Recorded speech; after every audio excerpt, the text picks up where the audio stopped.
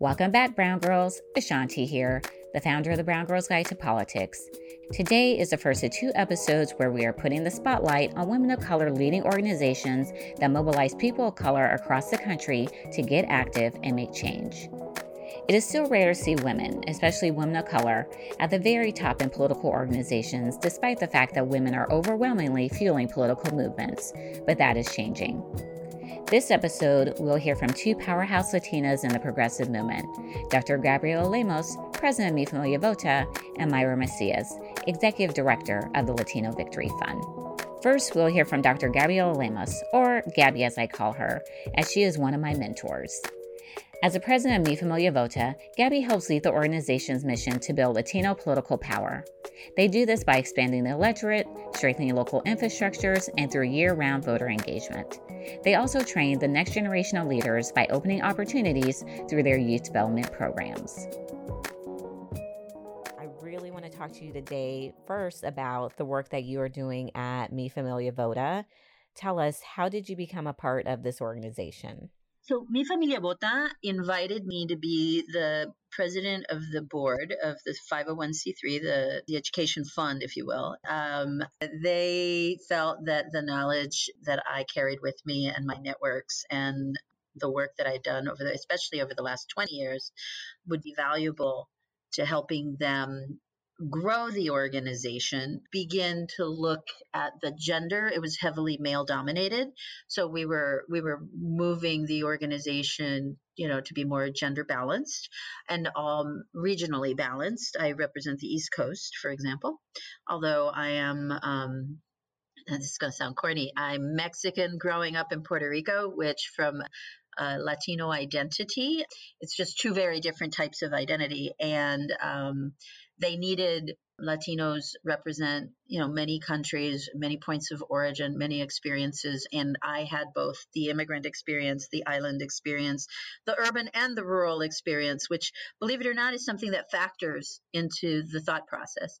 And then my networks with organizations across the country and across allies, because any group that strives to build power and strength for themselves relies on their allies. And from there, our founding executive director resigned, and so I've basically been running it for the past year. So that's it in a nutshell. You guys are doing some really great things there, and I definitely want our listeners to know more. But what I do want to focus on is we currently have an occupant in the White House, as Ayanna Pressley calls him, who started their campaign by disgustingly calling people of Mexican descent rapists. And now we have him separating families. How has this impacted the work that you all are doing over there at Mi Familia Vota? So it's critical, actually. And in the 2018 cycle, we actually had some ads that were called trompazo, which was basically a hand in a suit, a white male hand with, looking like the president's suits, right? And the white shirt showing at the end with the cufflinks smacking people across the face. I know it sounds very violent. It actually, but it was very well done, and it was done in black and white. And at the end of it, the people, these are working class people in the images, and they are stopping the hand very gently from hitting them and basically saying, no, we're not going to put up with this. So that's just sort of a very graphic example of the things that how it affects us, because the impact truly, because of this negative image that the president and his followers have placed on immigrants and on the Latino community. At the local level, what we're seeing is it's impacting people in terms of how others treat them. And Thursday, I was looking at some data that's recently come out by X Labs. And what you see is in the communities that what we call emerging communities, where there's smaller populations of Hispanics, the impacts are much bigger. And people feel freer to discriminate against Latinos or immigrants in a much freer way. And it's verbal attacks, It's, sometimes physical confrontations, but it's happening more and more frequently. And so the organization, our role as an advocacy organization is policy, obviously, and to get communities educated around how they can impact policy so that they work in a positive manner. The cultural aspect is a little more subtle. And I think the best way for anyone to fight back and to be counted is obviously by voting. So that's a big part of our work, if not the core part of our work, which is to get voters out. But it's all tied together. I really want to emphasize one of the things that you just said with how everything that is happening has a cultural impact. You and I met when we both worked at the Department of Labor. You were my boss. We worked for Secretary Solis in the Obama administration. We were in the Office of Public Engagement at the Department of Labor. And I remember one day I walked into your office and there was a huge stack of letters on your desk. And I asked you, Gabby, what is that? And you said it was hate mail that had been sent to the secretary for the work that she had been doing in the Latinx community. And I still think about that to this day, that people literally took the time out of their day to send her hate mail because she was making a difference, but a difference that she didn't like. And we knew that it was very different because it was directed at a woman of color. This is something we definitely see still today with several of the women of color members in Congress who are constantly being attacked. And we know it's because they are doing work that benefits women, Black and brown people, young people, people with disabilities. And you just see all of the isms and phobias that are at play when it comes back to pushing against these strategies, these policies, these laws that increase diversity. And I'm sure this is something that you continue to see as you're doing the work at Mi Familia Vota. It's funny. I think I wrote you a note. I had forgotten about that. And in a way, I forget about it because it wasn't the first time I'd ever seen it. And sadly, I have been the recipient of those kinds of things, as have others, that I've worked with over the years in the civil rights space. And it's hurtful. You read it, and there's the misogyny along with the race aspect, and there's this perception that, yesterday, or not yesterday, a couple days ago, talking to someone randomly, and he's like, "Don't you understand women are weak?" He goes, like, "You may not be weak, but everybody else is weak." And I was like, wow, way to discard 53% of the population. I'd like to see you have a baby, sir. But I'm saying, I'm joking about it, but it's a very serious problem because the cultural piece, how do we transform culture? That's where we're at right now. And I think part of the backlash and the reason that the White House, for example, has tapped into this sort of anger about the diversity, it's being weaponized, right? My humble belief that anything that is good for someone else makes them less than, right? It's something you're taking away from them, which is not a no, I don't think that's a very smart attitude. I believe in expanding the pie, not taking the pie you have and shrinking it down and just giving everybody a little piece. We're all able to build part of the pie. That's how you expand the pie. So but the basic attitudes, especially towards women of color, are difficult because as a woman of color, you have to overcome not only your skin color or your ethnicity or your accent, if you have one. And by accent, it could be your Southern accent. Doesn't necessarily mean, or your neighborhood accent, your regional accent, let's say.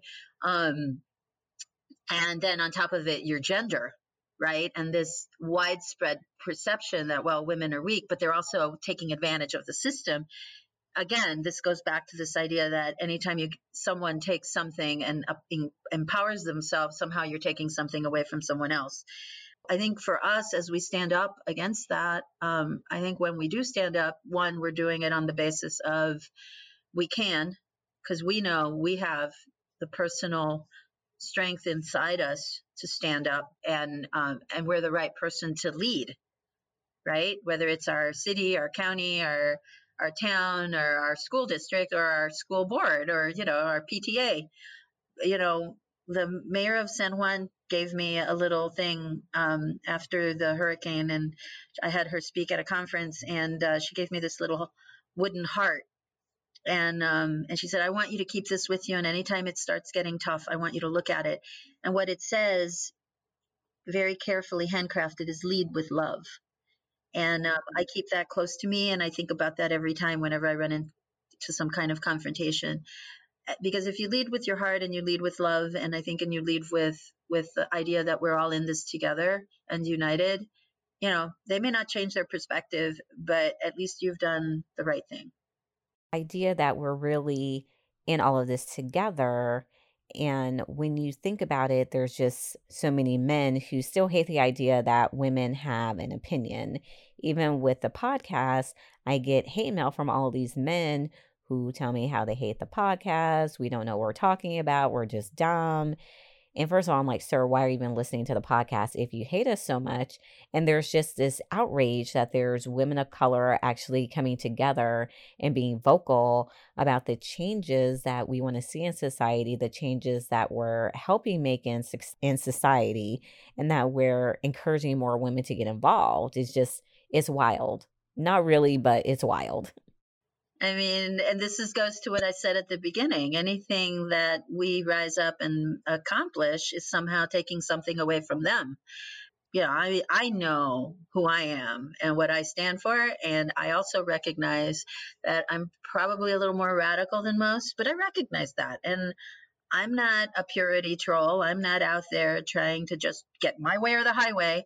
That's not the point. The point is I'm willing to advocate on behalf of certain things. And I more than welcome the angry man to sit down with me and have a discussion.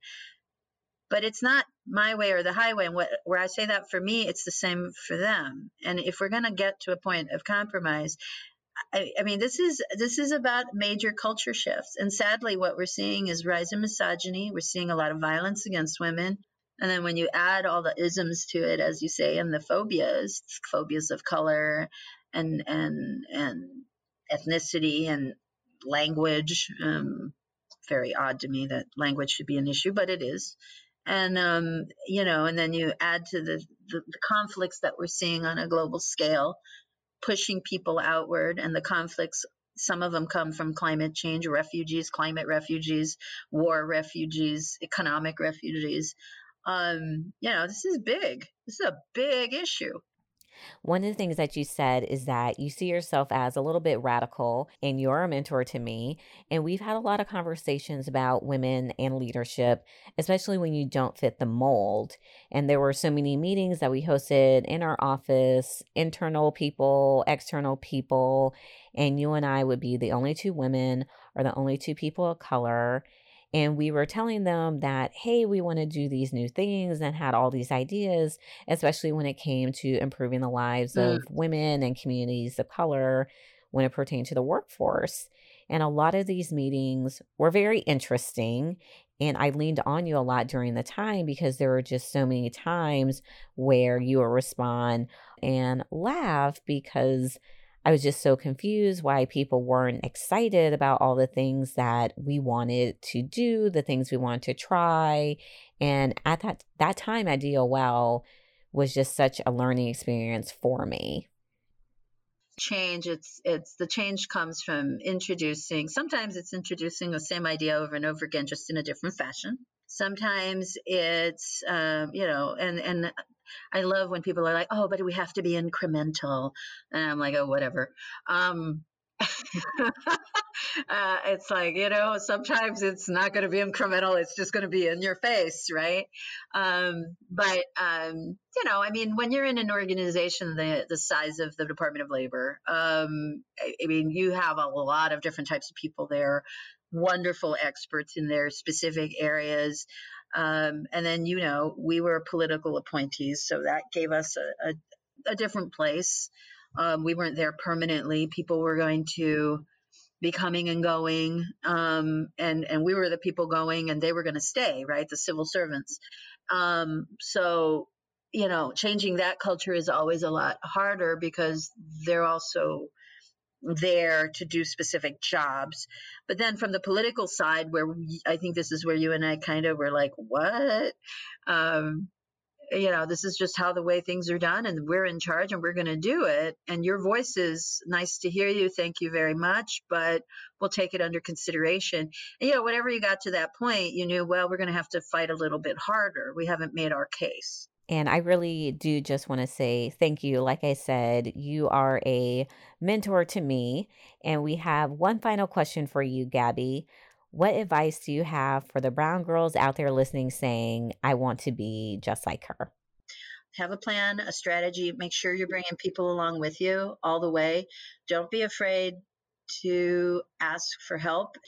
And when I say a thick skin, it goes to that point you were saying when we go into the meetings. And the meetings would be like, okay, here we go. Got my heart in my throat because I'm going to pitch something and it's not the popular idea. And like those mean people who send nasty hate letters, there's lots of different types of quote unquote hate. And it's just really easy to dismiss a new idea as unworthy. So hang on to it. Stick to those values of yours. And it could be that your idea, the timing isn't right, but that doesn't mean the idea is wrong. It just means maybe you need to work at all the pieces. And that's the point. And that's what struggle is, right? We're struggling to move an idea forward. Whatever it is, it could be changing technology for all our girls out there in the tech world, right?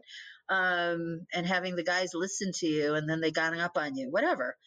It doesn't mean you're wrong. It just means you got to figure out a better way to communicate it, get your message across, and then have the strategy in place and how you're going to move forward. At least have an idea of who you need to have inside working with you, because your allies are really important. That is such great advice. Thank you, Gabby, so much. I love and appreciate you. Thank you for giving us your time.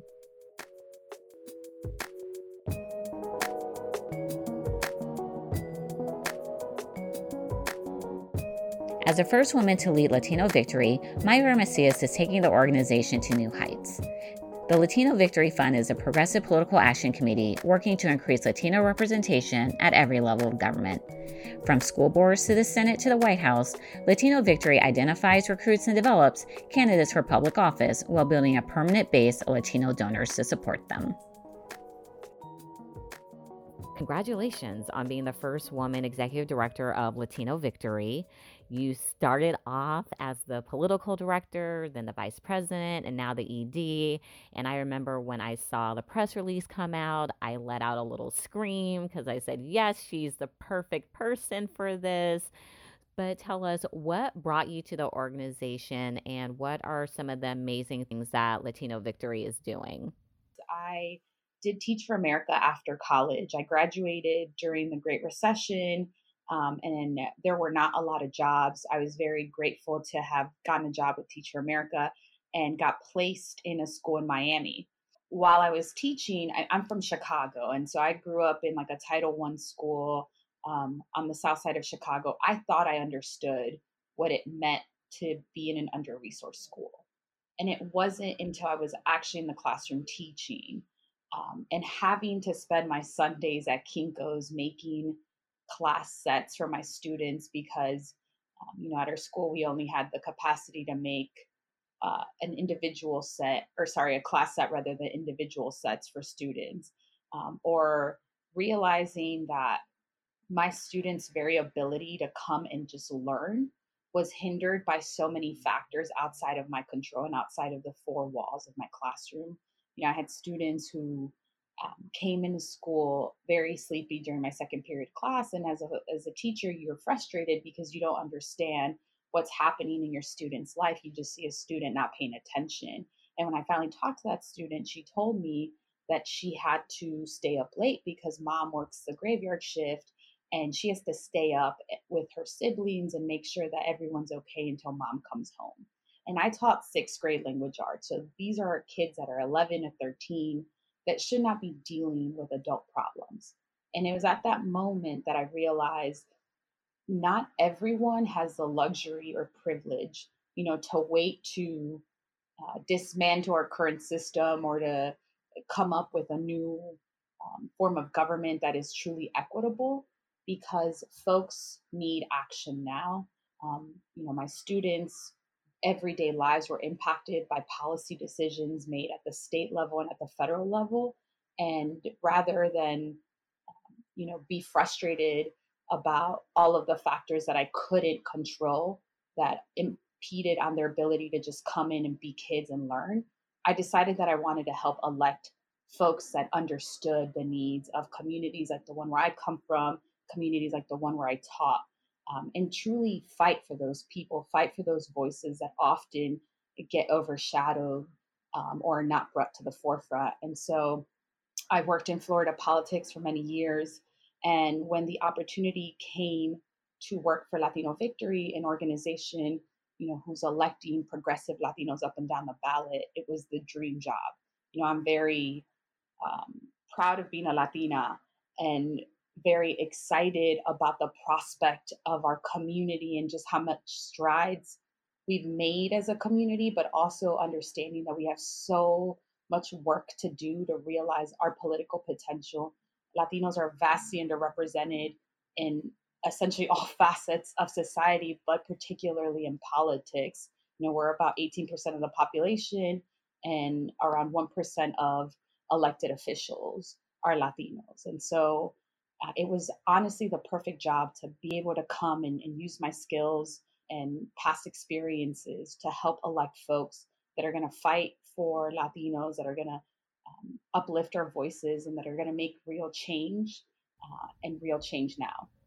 And I think you just really hit it on the head when you talked about the fact that we have to have people who have lived those experiences in elected office.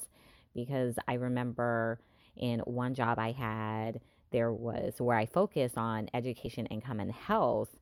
There's an illustration of a young kid with a backpack going to school. And with the photo, it's like, oh, I have my backpack, but I'm also grappling with hunger and hopelessness, and a parent who works late at night. And so many teachers just fail to factor those in, that there's other experiences that kids are dealing with. But when I do listen to Latino elected officials, Asian elected officials, African American elected officials, they're able to relate so much better because they said, this was my experience, and I wish someone had asked me what was going on. And that's something that you did. You asked your students, hey, what's actually happening here? So, as we mentioned, we're coming off the November 2019 elections. What are some of the highlights for you from election night? What are you excited about, and what kind of trends, themes, movements did Latino Victory see? Before I even delve into what happened yesterday, I'd like to take a step back and talk a little bit about 2017. And so I always share this anecdote about Elizabeth Guzman, who's one of those candidates that ran in 2017. So Elizabeth is a Peruvian immigrant. She had been involved in the 2016 election as an activist, organizing in her spare time, hadn't really conceived of running until her then 11-year-old child was talking to her about Trump. And as we all know, this president initiated his campaign by denigrating Mexicans, anti immigrant, anti Latino, anti people of color rhetoric throughout his administration. So Elizabeth is having a conversation with her child, and her child says, Mommy, is Donald Trump going to deport us? Is he going to make us leave this country? And Elizabeth was so shocked to hear that her 11-year-old child was contending with these questions that, didn't feel like he was at home in this community. And so she decided to step up and run to prove that people like Elizabeth, Latinas, immigrants, had a place at the decision making table.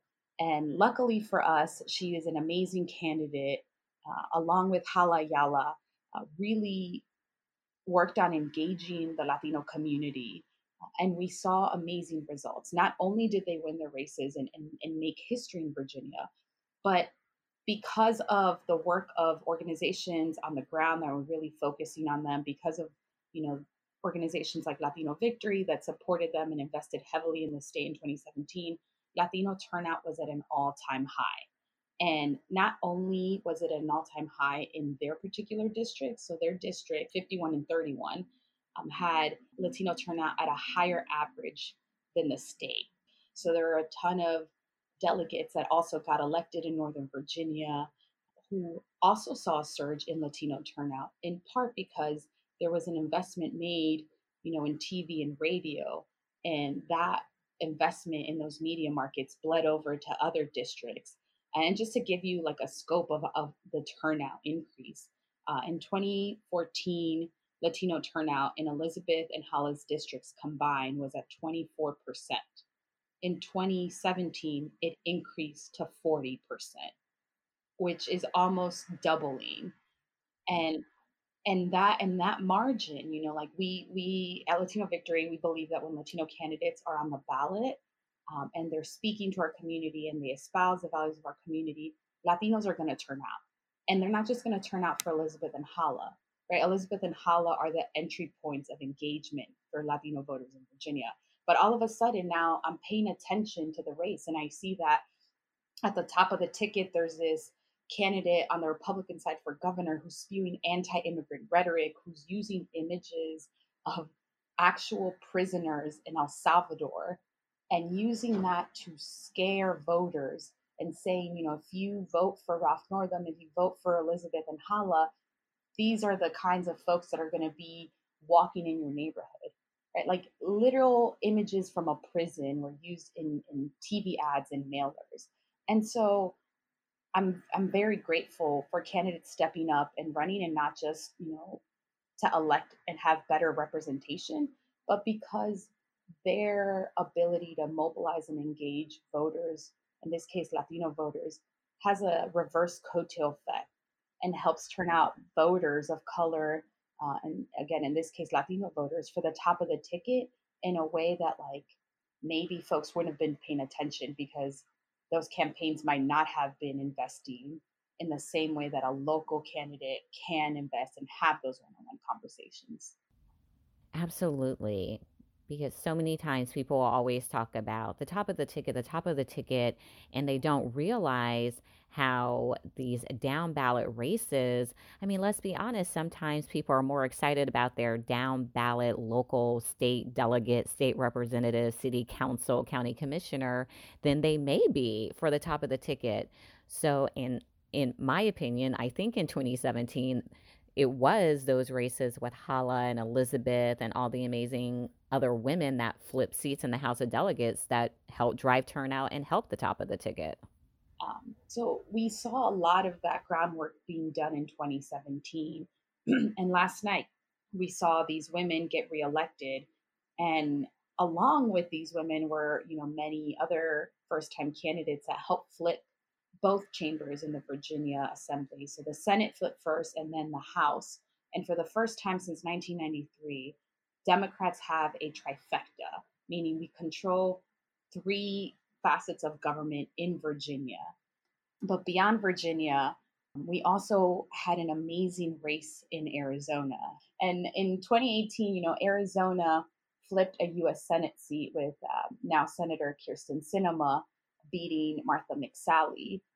Martha McSally was appointed to the U.S. Senate after Senator John McCain died, and she'll have her first election in 2020, or rather, yeah, her first election since appointment in 2020. And I think that the election last night in Arizona was a harbinger or a foreshadowing of what is to come in 2020 when we engage communities of color in a state like Arizona. We're slowly seeing that Democrats, that progressives in Arizona are winning more seats. And Regina is one of these folks who won this mayoral seat in Tucson. And what is so huge about this win is that she became the first woman and the first Latina to be mayor of the second largest city in Arizona, which now makes her the only Latina that is a mayor of one of the largest 50 cities in the U.S. And it's kind of incredible that we're still breaking glass ceilings, that we're still at a point in our country where there are so many barriers to overcome, and we're still making history by electing, very accomplished and experienced women like Regina. And you're so right because there was a big focus on the state house races, and not many people are looking at what happened in the other races, particularly these city council races, these mayoral races. And when we just even look over the past few decades, when it comes to women mayors of major cities, women of color mayors, it's always hovering between like 10 to 15%, which is just so low given our demographic numbers. And something that you've been talking a lot about is the investments that need to be made in candidates and races. And we know that a lot of that also means donations. And when we think about money, people, always tend to think that has to be millions of dollars or tens of thousands of dollars, and that they can't give at that level. So there's no place for them. But Latino Victory, you all also focus on increasing the number of Latino donors. And we do a lot of work at the BGG with ActBlue around educating women of color about how easy it can be to give to campaigns and causes, and how your $5, $10, $25 a month really does add up and can make a difference in these races. So, what are some of the tools and methods that Latino Victory uses around getting more people to donate and get involved on the finance end?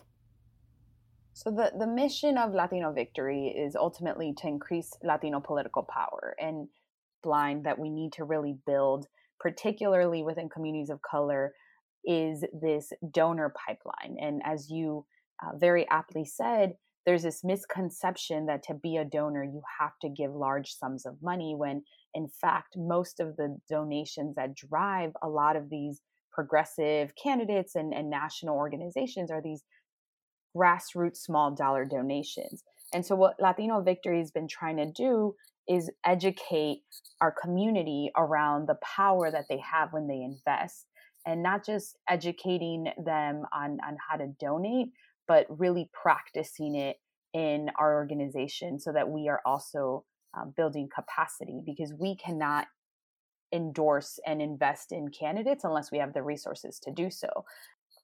We have and are unveiling the launch of a program called the Ambassadors Program, uh, whose goal is really to do that, to get young people, young professionals starting to use that muscle of giving political contributions at pretty low dollar amounts. So we do this in a couple ways. One, we've been very much invested in having more local events that are reasonably priced, because sometimes it's easier to give when you're getting something in return. We had something to kick off Hispanic Heritage Month, where we charged anywhere from $30 to $50 for entry, and you get a drink ticket. And for folks, that's easier, right? Like, I'm giving you $30, I'm getting a drink ticket, I'm getting networking opportunities, I'm building community. But what folks don't realize is that it's those like initial entry points. Like, I'm giving $30 today. It seems easy, but then when I make a little bit more money, like, I will feel more comfortable writing $100 check, writing a $200 check, writing $1,000 check, because I've had that experience of giving once before. That's so important because, one, it gives access to folks who wouldn't otherwise have access to these candidates. But two, going back to this idea of like reshifting our mindset around political giving, your hard earned dollars, you're going to be paying more attention to what they do. You're going to be more invested in ensuring that they win. You might even pick up a phone and phone bank for them. You might knock on some doors. You might post about them and tell your friends and family to also contribute, because now that is something that you have invested in, that your hard-earned dollars have gone towards, and you want to get a return on your investment. So you're going to do everything you can to make sure that that person wins. You've talked about all the truly awesome things that Latino Victory is doing. What are 3 ways that our listeners can support your work or get involved? Please follow us on social media. You can find us on Twitter, Instagram, Facebook, Latino Victory US. We'd also appreciate any kind of donation that you can give. Flex your donating muscle, and you can find our Act Blue link at latinovictory.us. That is our website. Because in order for us to be able to do this work, we really rely on finding candidates who are grounded in the community, who are grounded in public service, and who are going to put in the work. Running for office is not easy at all, but the folks who understand what's at stake, who understand the impact they can make, who know what it's like to be othered and dehumanized, and want to uplift the voices and dignity of our community, those are the folks that we're trying to find, and we're trying to support and ensure that they are at the helms of government, at the dais and city council governments all over the country, walking the halls of Congress, leading in state capitals. And so to the extent that you can convince your friends to consider running, start planting those seeds now. And I do want to move into our final question with you. So for the listeners, what advice do you have for the brown girls out there saying, I want to be just like her? Well, it's something that if you ask anyone in our office, I constantly shout out, and that is that closed mouths don't get fed. It would have been so much easier many a times for me to just ask folks for help. And I don't think I understood, if we're not advocating for ourselves, if we're not asking for that raise, if you're not asking for the promotion, no one's going to give it to you. And so the closed mouths don't get fed. I say, generally speaking, and I say this to our interns as well, it's a good sort of mantra to have in life, but particularly in politics, there's so much happening. We're always fighting the next battle. Everyone's always under-resourced. But if you don't advocate for yourself, no one is going to hand anything to you.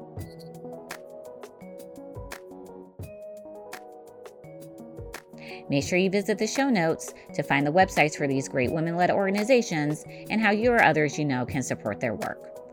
Stay up to date with us in between episodes on the BGG website, www.thebgguide.com, and on our social media, Facebook, Instagram, and Twitter @The BG Guide. The Brown Girls Guide to Politics podcast is produced by Wonder Media Network.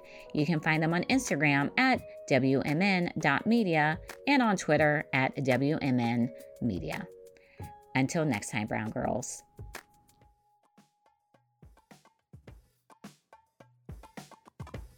Women are often faced with the challenges and pressures of doing it all and having to be the first or only in the room. As you know, on the BGG pod, you have heard me and our guests talk about the challenges of feeling like you don't belong in politics when so many people around you don't look like you. But it's just a little easier when you've got someone else who's been there, has your back, and can share smart, practical advice. On For Future Reference, a news show from Wonder Media Network, hosts Ambar Cavillo Rivera and Tori Taylor bring a weekly dose of balance and real talk with women who are in the same boat. They dig into topics like modern-day mentorship, building authentic relationships, doing it all, or not, and what it really means to survive and thrive. They have candid conversations about failure and success and how women have stepped in to help lift them up in professional and personal ways. It's advice and food for thought that you can use now or just keep around for future reference. Listen to new episodes of For Future Reference every Tuesday wherever you get your podcasts.